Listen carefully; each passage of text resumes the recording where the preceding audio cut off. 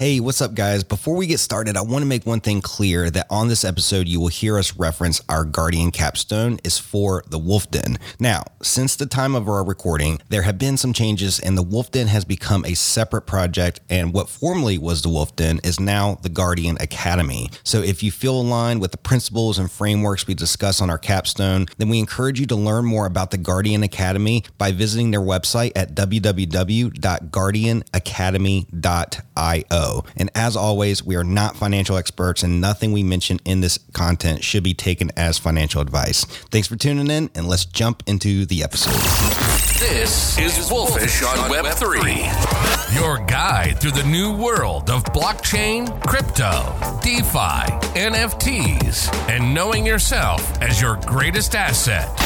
Now that's Wolfish. With your hosts, Dwayne Moffitt and Jake Anderson. Dwayne, what's up, man? Hey, how's it going, Jake? I'm excited about this, man. This is kind of a big step for us. This Capstone. So, Wolf Den, we joined, December? So that's like 8-9 months ago. Been a heck of a journey since then. It's funny because I remember when we joined the Wolf Den. Yeah, it was December 2021. Yeah. And we were Wolf Pups. And around that time, it seemed like getting to Guardian seemed like it was such a far...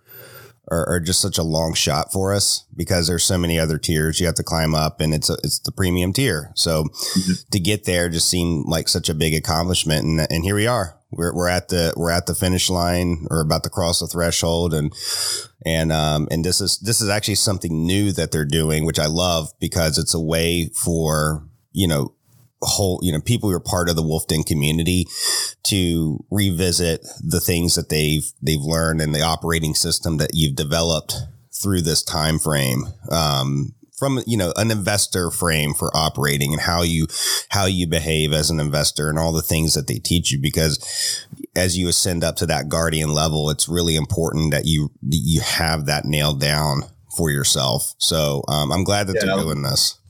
Oh yeah, man. Like the fundamentals, the principles, like everything that we've learned over this last 8 months of, diving in and just following the content and, following Nick and all his stuff. But even just watching the community members grow too. Like we've seen some members, come in new and just the way it always impresses me, just the way the language changes from the way people communicate from the start to like a few months in after like listening and absorbing and implementing. Like all of a sudden people's language starts to change and the conversations change and moving up the tiers. I noticed that as well. Like you from Wolf Pup up into Alpha Wolf and then, now into Guardian. It's just, it's a journey. Yeah. So to give a little bit of, context as to why you and I are doing this Capstone project together, because this is the thing, like when Doc Kev, gave us the assignment to do this project, he said, do it how you want. Like if you want to write it, if you want to record a video, make it your own. And Dwayne had asked me, he's like, why don't we do a podcast for it? And I thought, you know what, that's pretty cool because this is really the direction we're taking things anyway with our, just with what we're doing in the market and in business and how we're growing and developing. Podcasting is something which is actually where we met, because we met through the podcasting space. And you got me into the Wolf Den back in December, because I remember I was asking you about how your podcast was going. And then that transferred over into talking about Wolf Den. The next thing you know, there was a farm set up and becoming a Wolf Pup. And here we are doing this Capstone project. So I thought it really made sense to me for us to make this a collaborative effort, because from the very beginning, it's been a collaborative effort.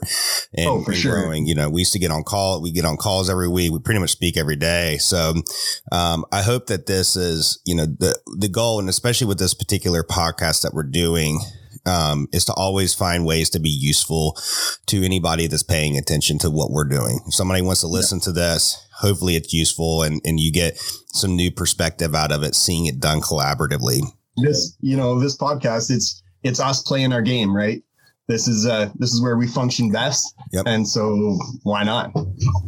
Well, cool, man. Like, let's, I think we should dive into this and get into the capstone. So I'll just kind of tee it up. So for anybody listening, essentially the way I look at this project, it's a reflection on the overarching things that, we have taken away from the Wolf Den. There's so many things that we've taken away, but this is kind of like the big picture. So it's going to be broken up into a couple categories. The first one is, what is your biggest takeaway from the Wolf Den? So we're going to talk about that. We're going to talk about our bumpers and bumpers. There's actually a book that Nick Peterson wrote called Bumpers, and what's great about the book. It's a quick read. It's like 36 pages. And when I went through this particular exercise, I actually picked up the book and read through it section by section. I'd stop, go and do some work. And then I would go through the actual exercise. So you want to get your bumpers put in place. And we'll talk about that a little bit as we go through our capstone. The solvable problem. What's your solvable problem? You got to clearly articulate what is your solvable problem, and then also your macro beliefs. And then the last thing, which the way that I plan on, the fifth point is evidence of action that's been taken, or how you've like put this all into application into your life. So for me, the way I'm going to do this, and Dwayne, we're kind of free flowing here. We don't have like a huge like itinerary on how we're doing this. We're just kind of, going at our own pace and making it organic. But, when I was going through this exercise, I was finding myself kind of like seeing examples of where I was applying this to my life through each point. So I won't personally have anything specific to talk about on number 5. It'll be embedded with how I'm explaining things for the first 4 points. So I just want to make that clear. So that's the capstone. Dwayne, you got anything you feel like I missed on the explanation? No, I think so. Like once we get into this conversation, I think it'll all come together and make sense, because there's so much, and it all, like Nick talks about it all the time, about synergies and how everything works together, and all these points, as you build on one, it seems to work on the other and just carries on throughout the whole theme of the Wolf Den. Yeah. Awesome. All right. Well, let's start off with our biggest takeaway. Boy, wasn't this one challenging? Thinking about 8 months. I don't know how many hundreds of hours we probably spent in Wolf Den and listening to Nick's videos and learning things. And it's like, gosh, where do you even start? Dwayne, you want to start us off? What's been your biggest takeaway from the Wolf Den? Like you said, there's so many, and at the start, so we joined Wolf Den in December 3rd. We got in there, started out, set up our farms. Then Nick came out with Nixmas in right around Christmas time. Mm-hmm. And right after Nixmas, that was a huge turning point for us, I think, because we both pretty much put everything we were doing like on the side, as far as like, our side hustles or whatever, like we put those on hold, basically. Like we shut down everything and opened a loop for like 6-7 months. Mm-hmm. So like my biggest takeaway was just sitting in that uncertainty. Like we always talk about, the misery of what is that? The misery of uncertainty. Yeah. Misery of uncertainty. Yeah. Yeah. And sitting in those open loops for the last 6 months has been huge. Like, yeah. That's been my biggest takeaway, because it was a life changer, that moment. It really was. Just we shut everything, I shut everything down, my podcast, and just went back to the basics and just sat with like uncomfortable open loops for months and just trying to gain clarity on what was happening, what was going on, where I was being an a-hole, like Dala. and I seen so many places where I wasn't like in alignment with my personal and economic beliefs, right? Like that was huge. It took 6-7 months to kind of realign. Yeah, I did the same thing. I shut down my podcast. I put everything back on the shelf, sat with that discomfort for half a year. And, and now we're kind of like inching back into it. So that was also a huge change for me as well. My answer is a little bit more tactical, and it's like so many things. And what you just said is also a massive takeaway for me. And it's something that both of you and I actually experienced together, because we pretty much did the same thing as far as creating that open loop and sitting with it. And it's funny because Dwayne would get messages from me with like the next idea. He could probably see like me squirming in discomfort because I wanted to try to close a loop somewhere. And, but you know, Nick had said something about how, and don't quote me here, but it was something along the lines about how restraint and patience can be so underrated. And if you can learn how to practice restraint and patience, it can really change your life. And I think you really highlighted that well with your big takeaway. Mine was a little bit more tactical. And when I was thinking about it, there's certain principles that we've learned that I have found myself executing on just through it's interesting because you learn this stuff and then you'll start becoming more aware of things around you in situations when you're faced with a decision, and you're like, oh, you know, is this actually informing my solvable problem? Is this, you know, so that like, is this playing my game?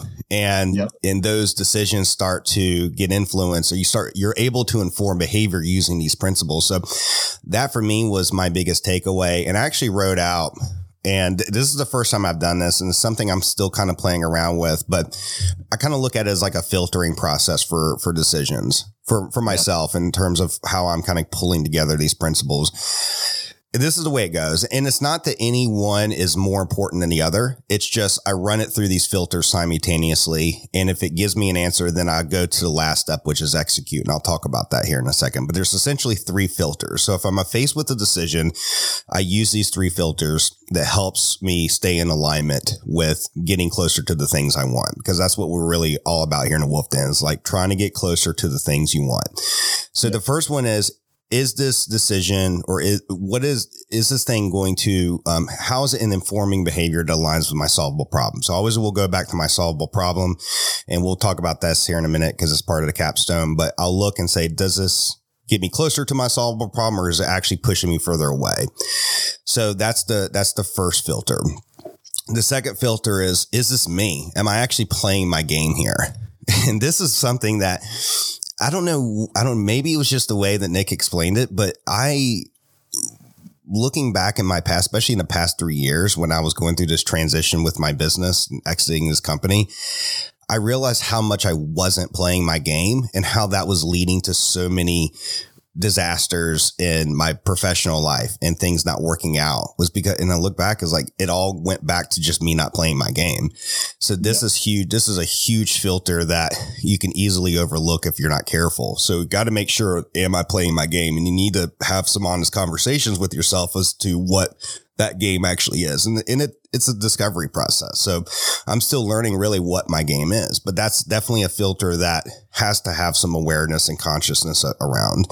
The third filter is, can this be modeled, or can this be executed where it creates a situation of the least risk, least effort, and most options?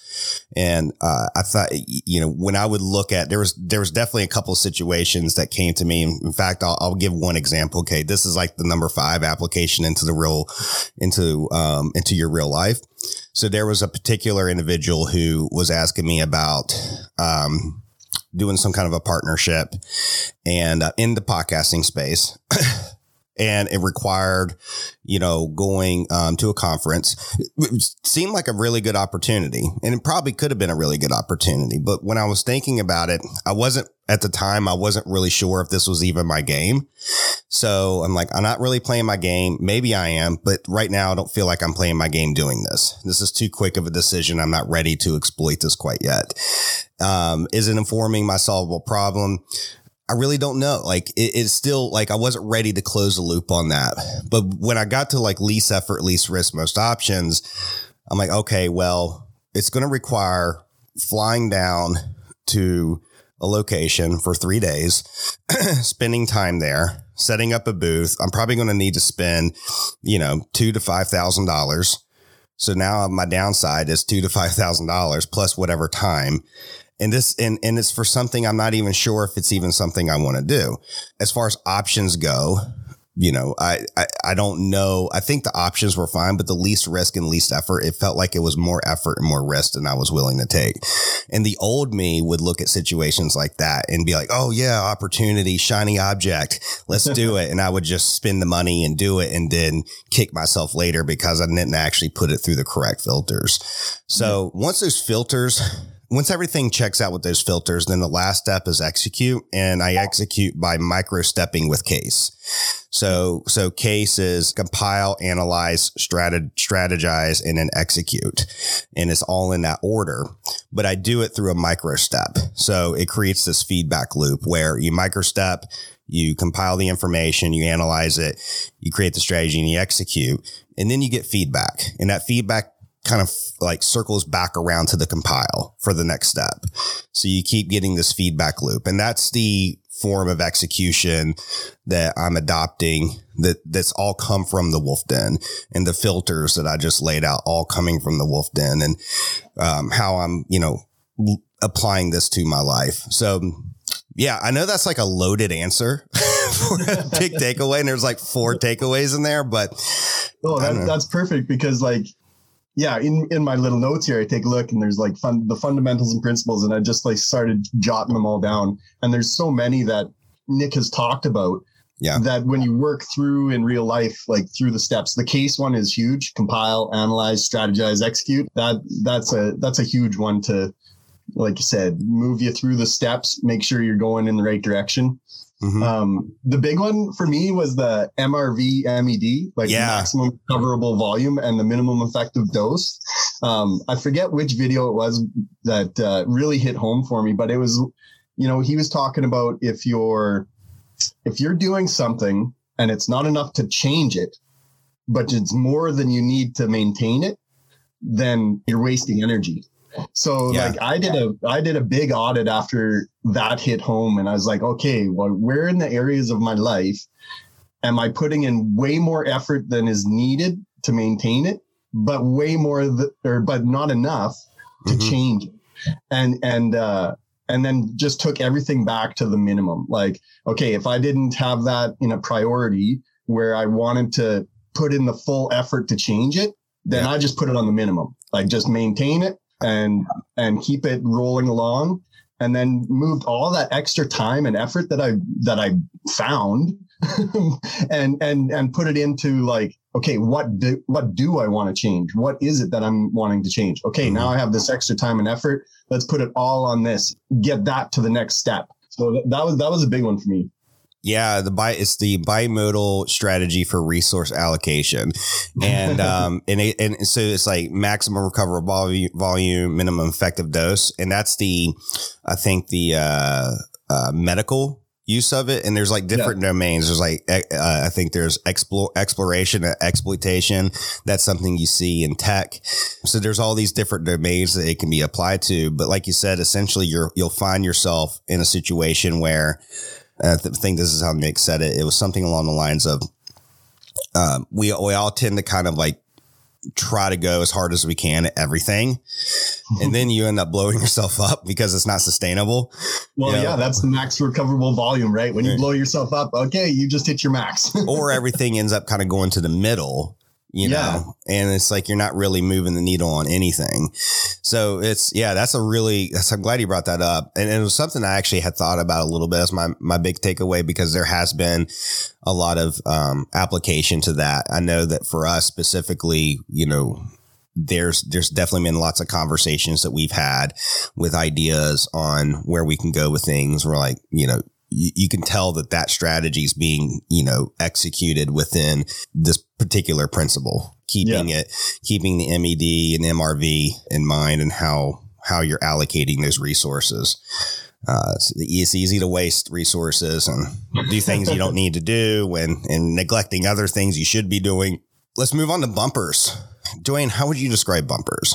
Wow. Keeps you out of the gutter, right? Stops you from blowing yourself up. There's so many things like in my notes, I've put your name down as one of my bumpers. You know, like we talk so often, and that's been a key thing for me is having kind of that accountability piece. You know, we know all these things. We just talked about all the fundamentals and principles, but when you're moving outside your game or you're, you know, you've compiled and analyzed, but maybe not correctly, and you're about to do something, maybe that will blow yourself up. You got to create those bumpers to bring you back in, right? One of the questions, and real quick, actually, before I go on to this next piece about bumpers, one of the things in the book Bumpers that Nick asked you to do is says, from now on, I refuse to, and you list out things that you refuse to do. One of the things I put, because you could also say things like, these are the things that I will always do, you know, as far as like how you word it. But one of the things I put in here is part of my non-negotiables is I refuse to collaborate with toxic energy. And, but at the same time, I also lean into healthy energy. And I kind of look at what you said, Dwayne, as far as like me being one of your bumpers. It's the same context as in that there's positive energy here. And if I need to make a decision or if I'm trying to move the ball down the field, I'm going to lean into the positive energy that keeps me in alignment. So yeah, you know, I'm going to call you. I'm going to go to the people who are willing to hold up the mirror in front of me and give me that hard look, or the people, you know, the people who know you best for who you are. I think that's really important. So how you collaborate with others and who you collaborate with. And it's not just other people too. One of the reasons I put that particular note in here as far as non-negotiable is because I would find myself often on social media going down toxic rabbit holes, or like seeing something, you know how it is. It's like you see something that's kind of triggering and you start looking a little bit deeper, and then you get like upset about it. It's like, well, this is just toxic energy. Why am I'm collaborating with toxic energy right now? And since I've put this into focus and made it more of a non-negotiable, anytime I catch myself doing that, I remember, nope, this is my bumper. This is going to put me in the gutter right now. It's going to derail my mental health, and I'm not going to be focusing on what really matters. This does not matter. This is toxic energy. Move away from it. Move towards positive. So now the next question I want to ask you, Dwayne, this is something from the book that Nick puts in here is, I know I'm successful when, and then you fill in the blank. So let me ask you, and I'm not sure if you've done this, and might be putting you on the spot a little bit, but I'm going to ask you. What would be your answer to this? I know I'm successful when. Well, throughout, especially this last year, has been a lot of work, like on myself or whatever, and so a good practice was my perfect day. You know, like writing out your perfect day. And so there's a few things that, like, people, when you say I'm successful when, a lot of people go straight to the financial aspect of it, right? Like I'm successful when I hit 10 grand a month or whatever it is, whatever that number is. But there's so many more things. Like you go back to your solvable problem, basically. I'm successful when I reach these things in my solvable problem, which my solvable problem goes back to like wife and kids, right? Spending more time with them, getting away from the job a little bit, you know, making them a priority. So am I successful at the end of the day when I've spent the time with the wife and kids and done the things, you know, that I want to do? I go back to like the choose to or get to, right? Like the have to or the get to. I have to go to work. Oh no, I get to go to work so I can, you know, take the time off on the weekend to spend time with my kids or whatever. So, you know, I'm successful when I get to do more things and not have to do more things. So my answer, and it's very similar to yours, it's just different language, right? Is I wake up excited and happy about the day. Like if every day I can just wake up excited and happy about the day, that's when I know I'm successful. And what kind of brought me to that answer is, and it's a lot of like what you're talking about. It's like, if I get to do these things, I don't have to do these things. I get to do these things. Mm-hmm. And whether it be, you know, in work, career, things that you have to do around the house, like I'm very grateful. I find a lot of gratitude in the privileges that we have in terms of having the, like, I'll look around, like I'll walk down the street sometimes and I'll look at a business and I'll think, I'm so happy that somebody took the risk to build that. Like, I'll use like Lumos Internet. It's in our area. And I'm like, thank you for building that, because now I have the ability to do these Zoom calls and create these recordings and collaborate with people online because somebody took the effort to build that infrastructure and took the risk. I now have the privilege to be able to use that. So I practice a lot more gratitude these days about things that's just easy to kind of overlook because we're just so accustomed to them on our normal day to day.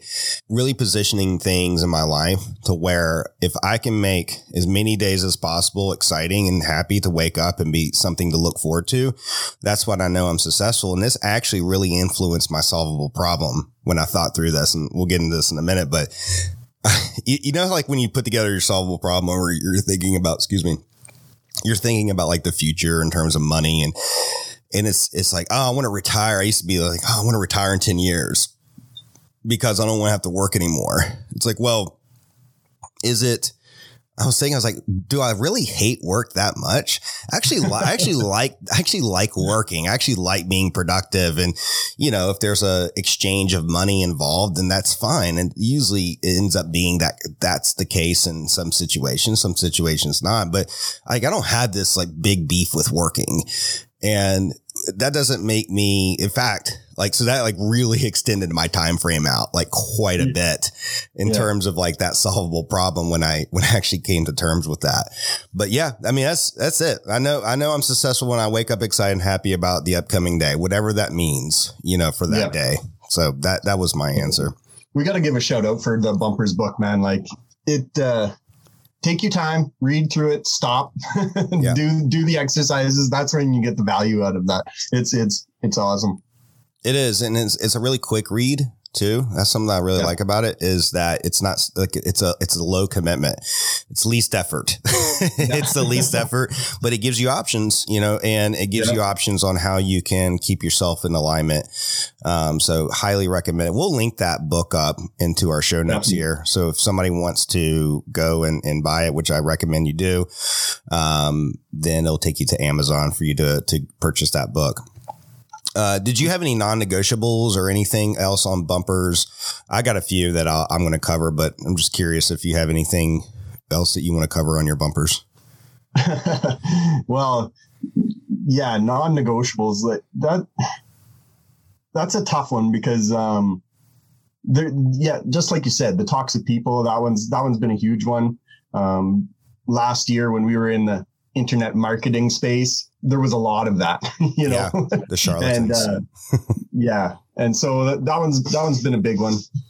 Mine kind of goes back to work again. Like I'm an electrician, own a company, like, and it can absorb my time. Like all of a sudden put me on the road away from the wife and kids. And they've been of a huge priority over the last couple of years. So that's basically my non-negotiable. Like if it takes me away too much from them, I got to bring myself back or just say no. Right.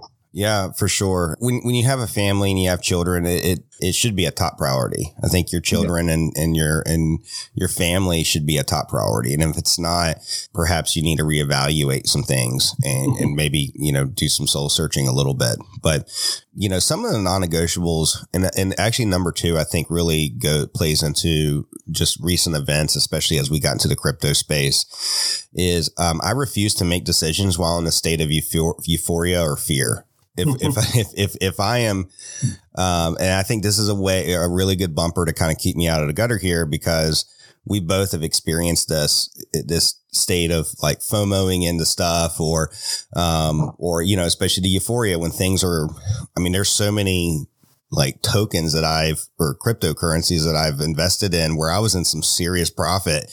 And even like, I'm talking about ones that I just did not give a crap about the project. It was more of a trade and was up within like a day or two, thousands of dollars. And I'm still sitting here holding, not taking profits. I'm like, why? And it's because there was this euphoria and then there was fear. Like, well, I don't want to sell because maybe this will take off. Maybe this will, you know, greed starts kind of creeping into the equation.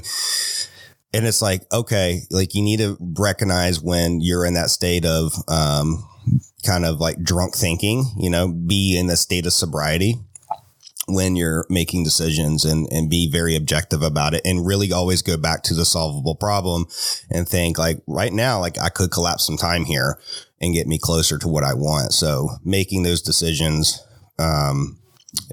or keeping yourself like in a grounded state when making those decisions is really important. The third one, which was already talked about when I was talking about biggest takeaway, is I refuse to play someone else's game. Not going to do that anymore. I've already talked about it. I won't go any deeper. Fourth one is being present with my obligations. And this kind of goes back to also like family. And this one can be really tough because it's easy to get distracted, especially in the online space where you got notifications pinging you every 5 seconds. But if I'm sitting down for dinner, I'm not like searching on my phone at the same time. If I'm having a conversation with you and having this podcast, I'm not also like looking at some website or Discord at the same time. Yeah.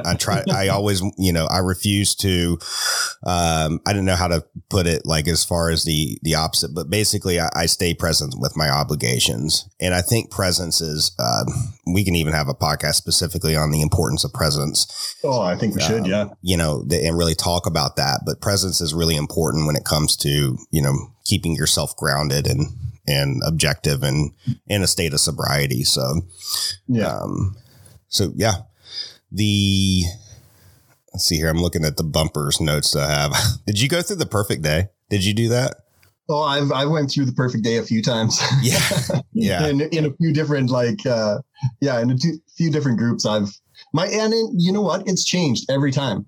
Every time I do it, it changes. And it just keeps on getting modified or whatever. But it gives you not goalposts, but it gives you that vision, right? To work towards. Yep. Yeah. Yeah. Yeah. It's a good exercise. I've been through a few times too. The recent one I did was, it was like the perfect day. And then you create like, what's the new like non-negotiables in your day that you're going to put in. Yeah. And, I'll save that part for the end because I want to talk about like what we like took from this whole exercise. And there was something big because it was a big look in the mirror and I'm like, oh shit, I am not doing things. This is not a healthy schedule here. Like there's some things we need to clean up. I remember talking to you after you went through, we got the Capstone from Doc Kev there. And then the next day you called me and you're like, I just went through the bumpers and I got some takeaways. That was a pretty funny day. Got some work to do. That's for sure. Some work to do. Yeah. All right, man. Macro belief. This one was tough for me. The macro belief. Yeah, kind of. We'll go back to when we talked after you did it. I actually gained a lot of clarity after talking with you about my macro belief, and it was something that you said, and it was like, I think we were just going back and forth about our macro beliefs and trying to figure that out. And the one thing you said, like myself, I'm my macro belief, yeah. And that was a big one for me. I was like, oh yeah, like, I am my macro belief. Yeah, that was a big one. Financially and like referring to the wolf den, you can't beat guard. Yeah. Absolutely. I mean, and the thing that I was really like in the macro belief, this is why it was really challenging for me is, I didn't want to just say guard because this is for wolf den. And I'm just like, oh, well, my macro belief is guard. I really wanted to give it the time to actually think about, well, why is guard my macro belief? It needs to be something like I need to have a pretty damn good answer to this. And it has to be more than because wolf den and fuck yeah, it's the wolf. You know what I mean? Like I need it to be more than that. Like there needs to be something more specific. So I definitely made some notes and I really gave it the time to discern it through my lens. And I actually have like, the other thing that made it challenging was like, well, I have strong belief in a lot of things. Yeah. And I don't necessarily, and even when I look at my solvable problem, which we'll get into after this one, kind of probably going a little bit out of order here, but when I look at my solvable problem and cause I actually have my solvable problem broken up into 3 different priorities and 3 different time frames. Mm-hmm. And the one that's like, my third priority is like a 27-year time frame, and I only need like 13% APR, to be on track to hit that. Yeah. And I'm like, well, there's other least risky things that I can do that are past the early adopter stage that I do believe in. And I want to consider that as part of my macro belief. So the first one you said is spot on. I'm always going to invest in myself in some capacity and build my skills and capabilities, and just always, have the confidence in myself to know that I'm able to execute. So yeah, I think you should have a macro belief in yourself. It's so important, man. Like, you need to believe in yourself. But I didn't, Matt. Like, before December and joining the Wolf Den, I don't believe I did have a macro belief in myself. Like, I was scrambling a little bit, right? And not making choices towards that. Mm-hmm. Since then, after these 8 months, I truly believe in myself now. Yeah. Like, my macro belief is myself now. I'm making choices for me. And then I have the confidence in getting myself to my solvable problem, however that may look, and whatever comes up in the future. I know that I have some things in place that will move me closer to what I want. And just figuring all that out, getting the clarity and awareness around that was huge, Matt. Huge. 100%.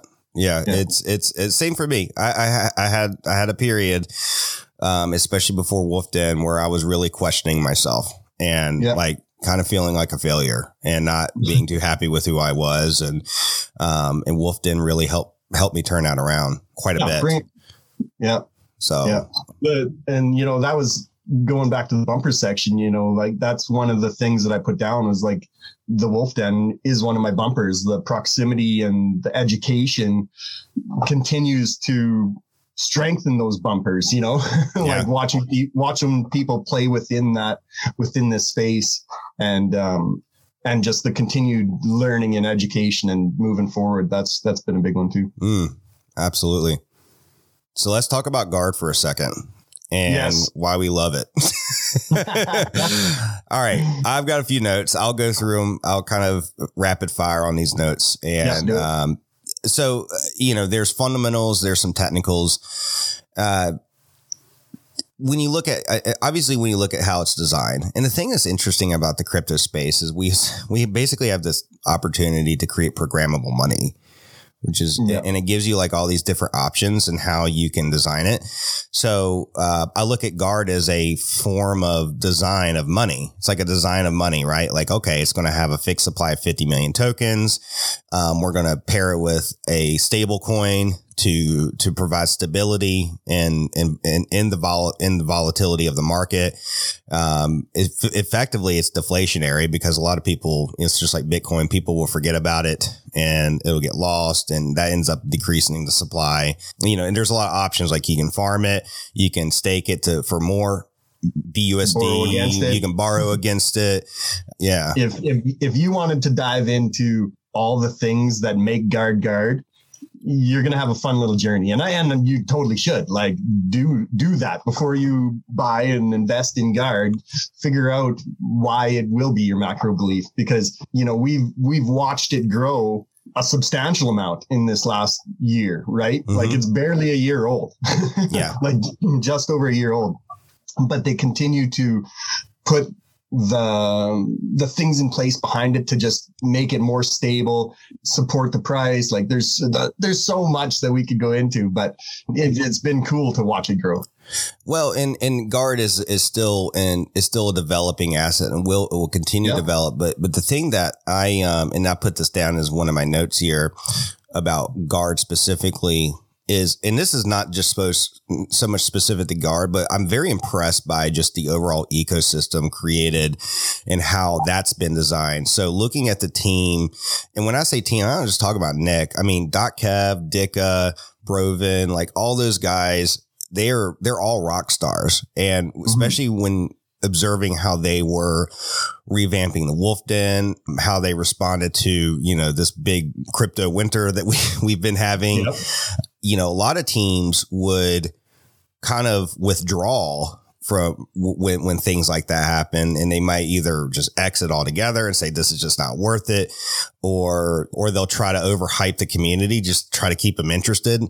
And the Wolf Den did the complete opposite to that. Instead of withdrawing, they actually seemed to hit the gas a little bit harder and build more. They doubled down for sure. They doubled down on building, and they didn't hype people up. They provided support in ways that they could find to create a healthy community. And I don't think they could have done a better job at how they responded. So anytime you see, I judge the strength of a team based on how they respond to adversity.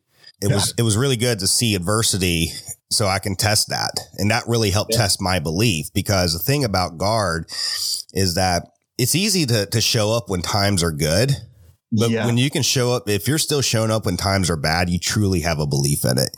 And we're still here. We still show up. We're doing this Capstone. We're still, you know what I mean? That for me was confirmation that, hey, there's actually belief in this. This is not just something I'm believing in because there was some hype, or you know what I mean? You get caught up in the euphoria of it all. It's I'm here for better or worse, there's a marriage here. So that to me was a big indicator of Guard, specifically in the crypto space. If I want to accumulate more of anything, it's going to be Guard. More than Bitcoin or Ethereum or any of the other stuff, it's always going to be Guard, because there's true conviction there. Because I've seen it, and I've seen the evidence has shown itself because of the winter that we've been going through has still shown up. We can't give those guys enough credit, because it's been, it was huge. The whole market just took a shitter and everybody was scrambling, and they supplied that support system. And it wasn't, like you said, an overhyped thing to bring everybody back into euphoria. It was get everybody grounded and then just continue the education. So we're more prepared for the next phase, whatever that may be. Yeah, for sure. The other thing for me, as far as a macro belief goes, and this goes for more of the de-risking, as I choose to de-risk, and this particular belief is I'm still kind of wrestling around with it, but I basically just put the S&P 500 and blue chip companies out there that portfolio blue chip companies that I know are going to be around for the long term. They've already shown that they've already proven themselves through mass adoption. They are what they are. And you're going to get whatever 10% average, maybe a little bit more, in terms of return over time, obviously. Yeah, exactly. Over time, we're not looking at this 90-day chunks or even 1 year chunks. I look at I'm going to judge Guard or whatever investments I have, based on anything that I truly have a belief in over 3 to 5 years. And you really have to give it time. And that's so hard to do, and I see people struggle with that too. It's if the market goes down within a 30-day time frame, people freak out and they think it's just the end of the world. That's not a long enough time frame to really make that kind of a call, especially when fundamentals are improving. It's it's just the environment that we're in. What can you do? So any kind of blue chip companies, long-term track record. Frankly, I'm a big investor on team, just people. I like to invest in people because I believe that an idea is always good as the people that's executing it. You can have the best ideas in the world, but if you don't have good execution and people behind it, it doesn't really matter. It's not going to go anywhere. So I look for people. I invest more into people, and that's a big, starting with myself as my macro belief. And a big thing drives Guard is because of the people. And same thing with any companies. It's who are the people behind it? All right. Solvable problem. Unless you have anything else you want to touch on with macro belief. No, we can roll right into solvable. Okay, cool. It's funny that we've kind of left it till the end when really, as you come into the Wolf Den, that's kind of the first step that they suggest you figure out is your solvable problem. But it's all that stuff that we've just talked about that informs your solvable problem and gets it clear. Yeah. I actually found that reading bumpers first before thinking about your solvable problem is a better, for me, I found it to be a more efficient or effective process because it just gave me clarity. You really need some good clarity when you're going into your solvable problem. and awareness of what you actually do want. To be honest with yourself. Like you can say, you know, my solvable problem is I want 10 grand a month. It'll take care of all this in my personal life and allow me to do this. But being honest with yourself and like, you know, do I want to spend more time with my kids or do I want a job that like gives me creativity and gets me out in the world? And you know, like there's some things that I noticed you can tell yourself that you want, and unless you dive like in and be honest with yourself, you know, they change that solvable problem. Yeah, it does. I've revisited my solvable problem several. It's just like my my perfect day. It's like it's something I've revisited. But right now, especially as the sobering experience of the crypto winter has kind of hit us, like that's really helped kind of bring more things in perspective with the solvable problem. Like when it comes to mine, like I basically broke it down into 3 priorities. It was really hard for me to kind of bundle it all into one because I essentially have 3 main problems that I'm trying to solve for. And it made the most sense for me. I feel the best about my solvable problem now than I ever have. And there's essentially 3 different time periods. And I actually have 3 different portfolios for each one.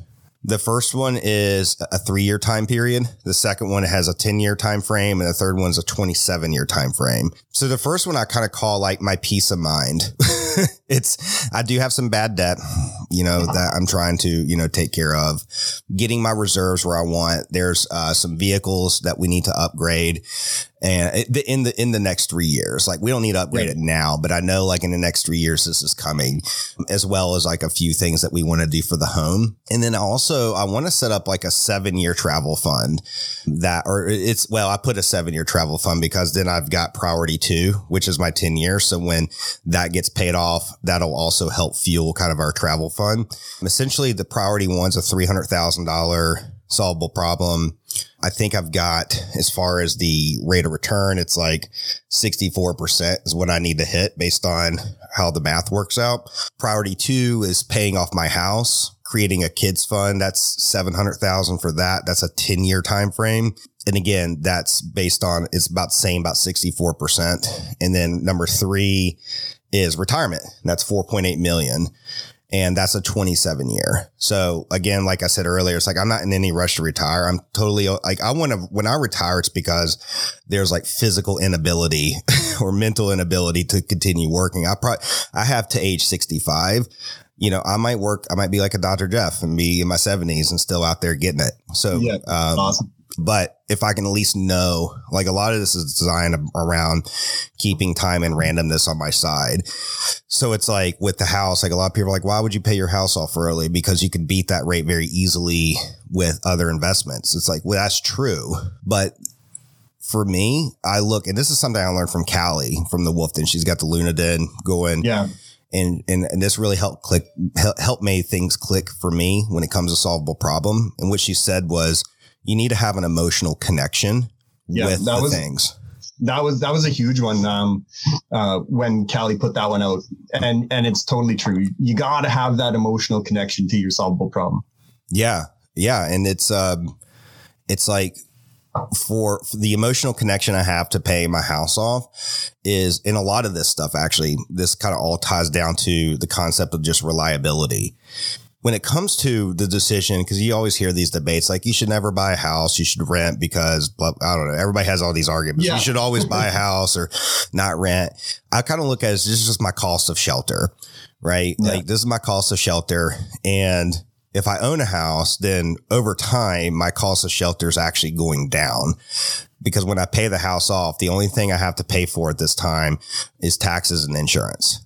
I don't have to pay anything else, you know, some maintenance, obviously, but it's definitely a whole lot cheaper. Like, my wife, her grandma, like she never bought a house. She always rented, and she's like in a tough position because her rent keeps going up and up and up and up, and she has no control over that.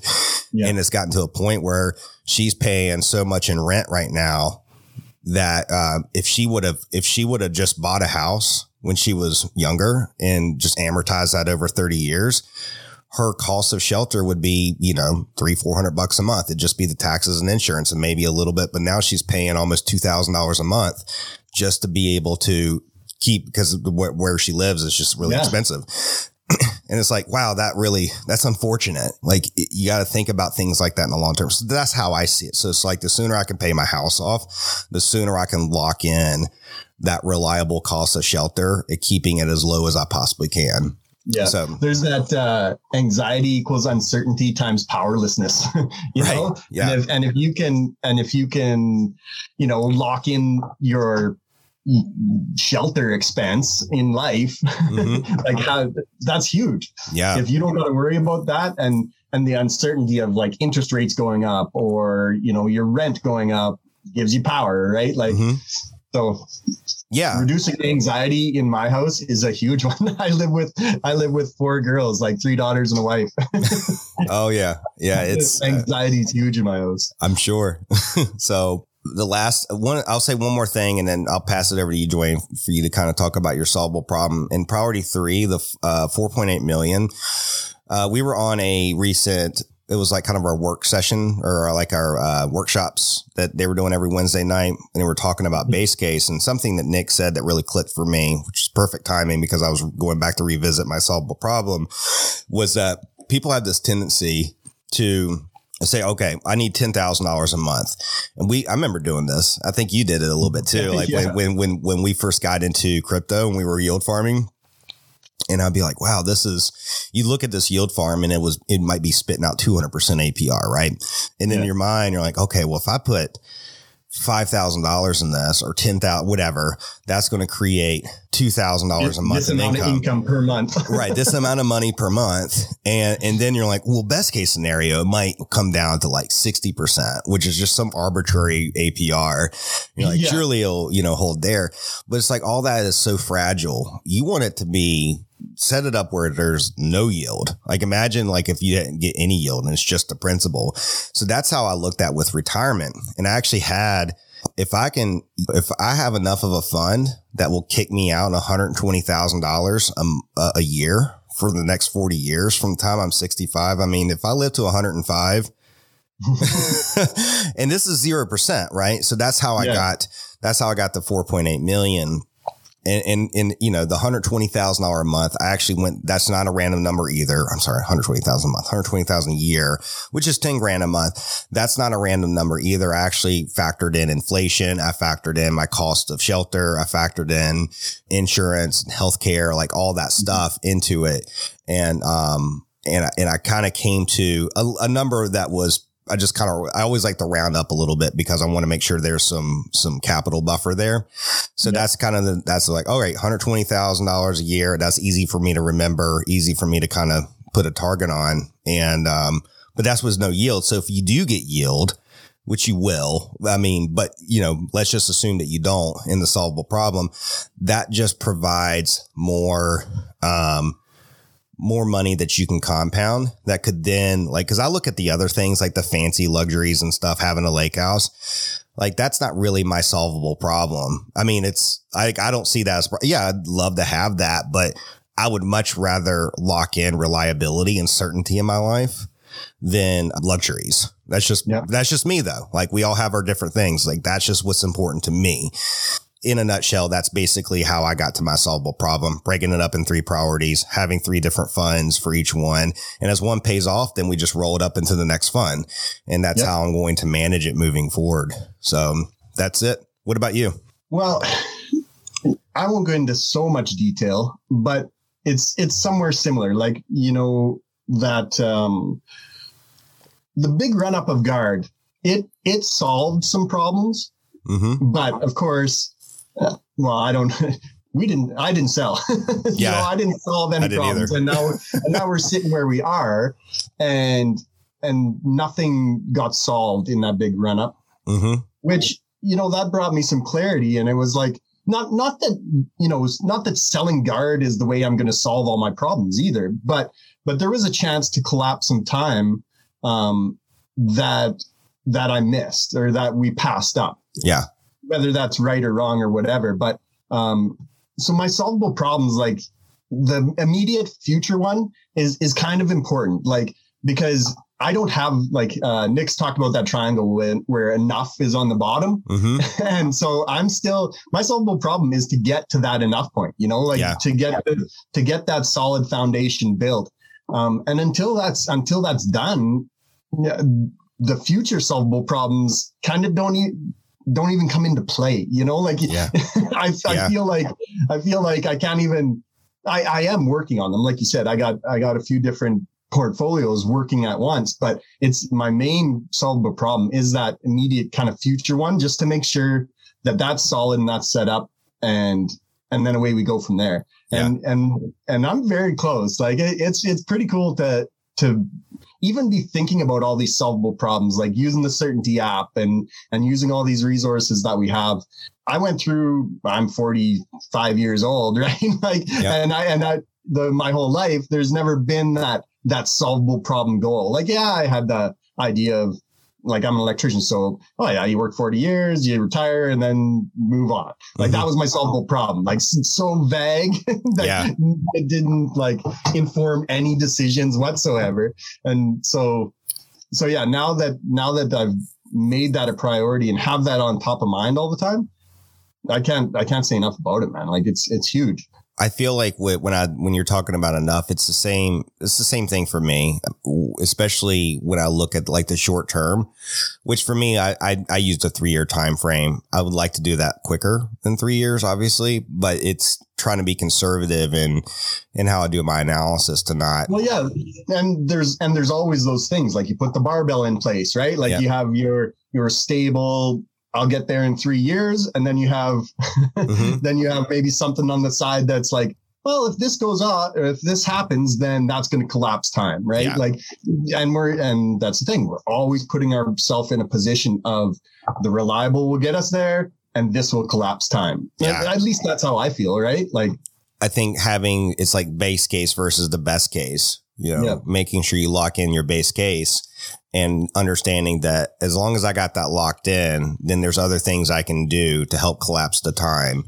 But we got to keep that locked in and keep that moving. So, I think that's a good wrap up point for solvable problem. And, because I'm like looking at the time. This is our first recording. I was just looking at the clock too. I'm like, we could talk about Wolf Den, base case, solvable problem. Like, we could talk about this all day, and we have before, right? Like, so no, this has been awesome. And I think let's wrap it up and put a little fancy bow on it. And yeah. I mean, do you have any final thoughts? I've got one little thing to share just as far as like how, just about the Capstone project, but do you want me to share that, or do you have some final thoughts you want to share? No, I think you should, because I know where you're going with it. So I think you should roll into that. Okay. Yeah. And we'll keep this short because I know I'm looking at the timer and we're just right at an hour now. So I don't want this to be like a Joe Rogan podcast on the Capstone. Yeah. We might have lost people already. Yeah. So this is the thing, going through this Capstone, even if you're a wolf pup or somewhere you're not at that point where you're ready to become guardian, I do recommend to go through this exercise because, and I wish I would have gone through it earlier, because the thing about it was that when I actually put things in place, it was literally just this big giant look in the mirror of myself. And Dwayne remembers, like I after I worked on it, I called him up. I was like, dude, I'm fucking up, man. Like I need to fix some things here. I'm screwing up here. In some ways. And I just took a look in the mirror, and there were some things I liked that I saw, but there was definitely some things that I wasn't too happy with, and started making some immediate changes. And it's been really healthy since I've started working on this Capstone. So that was a big takeaway for me. This whole week I've seen you adjusting, and it's been cool to watch that. Because like I think it was last weekend that you kind of went through that Capstone, and then it was, Sunday or something. You're like, oh yeah, there's some things like the time audit that you did was a huge look, eh? That was a big one. I was like, probably spent a little bit too much time in Discord and Twitter and just doing meaningless work. And, we're really trying to be more productive here, be useful and get closer to our solvable problem. And it was really nice to go through that. So all that stuff's really like in laser focus now. And I'm happy to go through it. And like I said, just because you're not in that transition into Guardian, still go through it. Even if you just join the Wolf Den, like go through, get the education and go through and really give it the time it deserves, because it's worth it. You've been listening to Wolfish on Web3. We hope you enjoyed the show. For real-time updates and news on crypto, NFTs, and mission-driven projects making waves in the Web3 space, follow us on Twitter at Wolfish on Web3. Thanks for tuning in. We'll catch you on the next episode. And always remember to stay wolfish.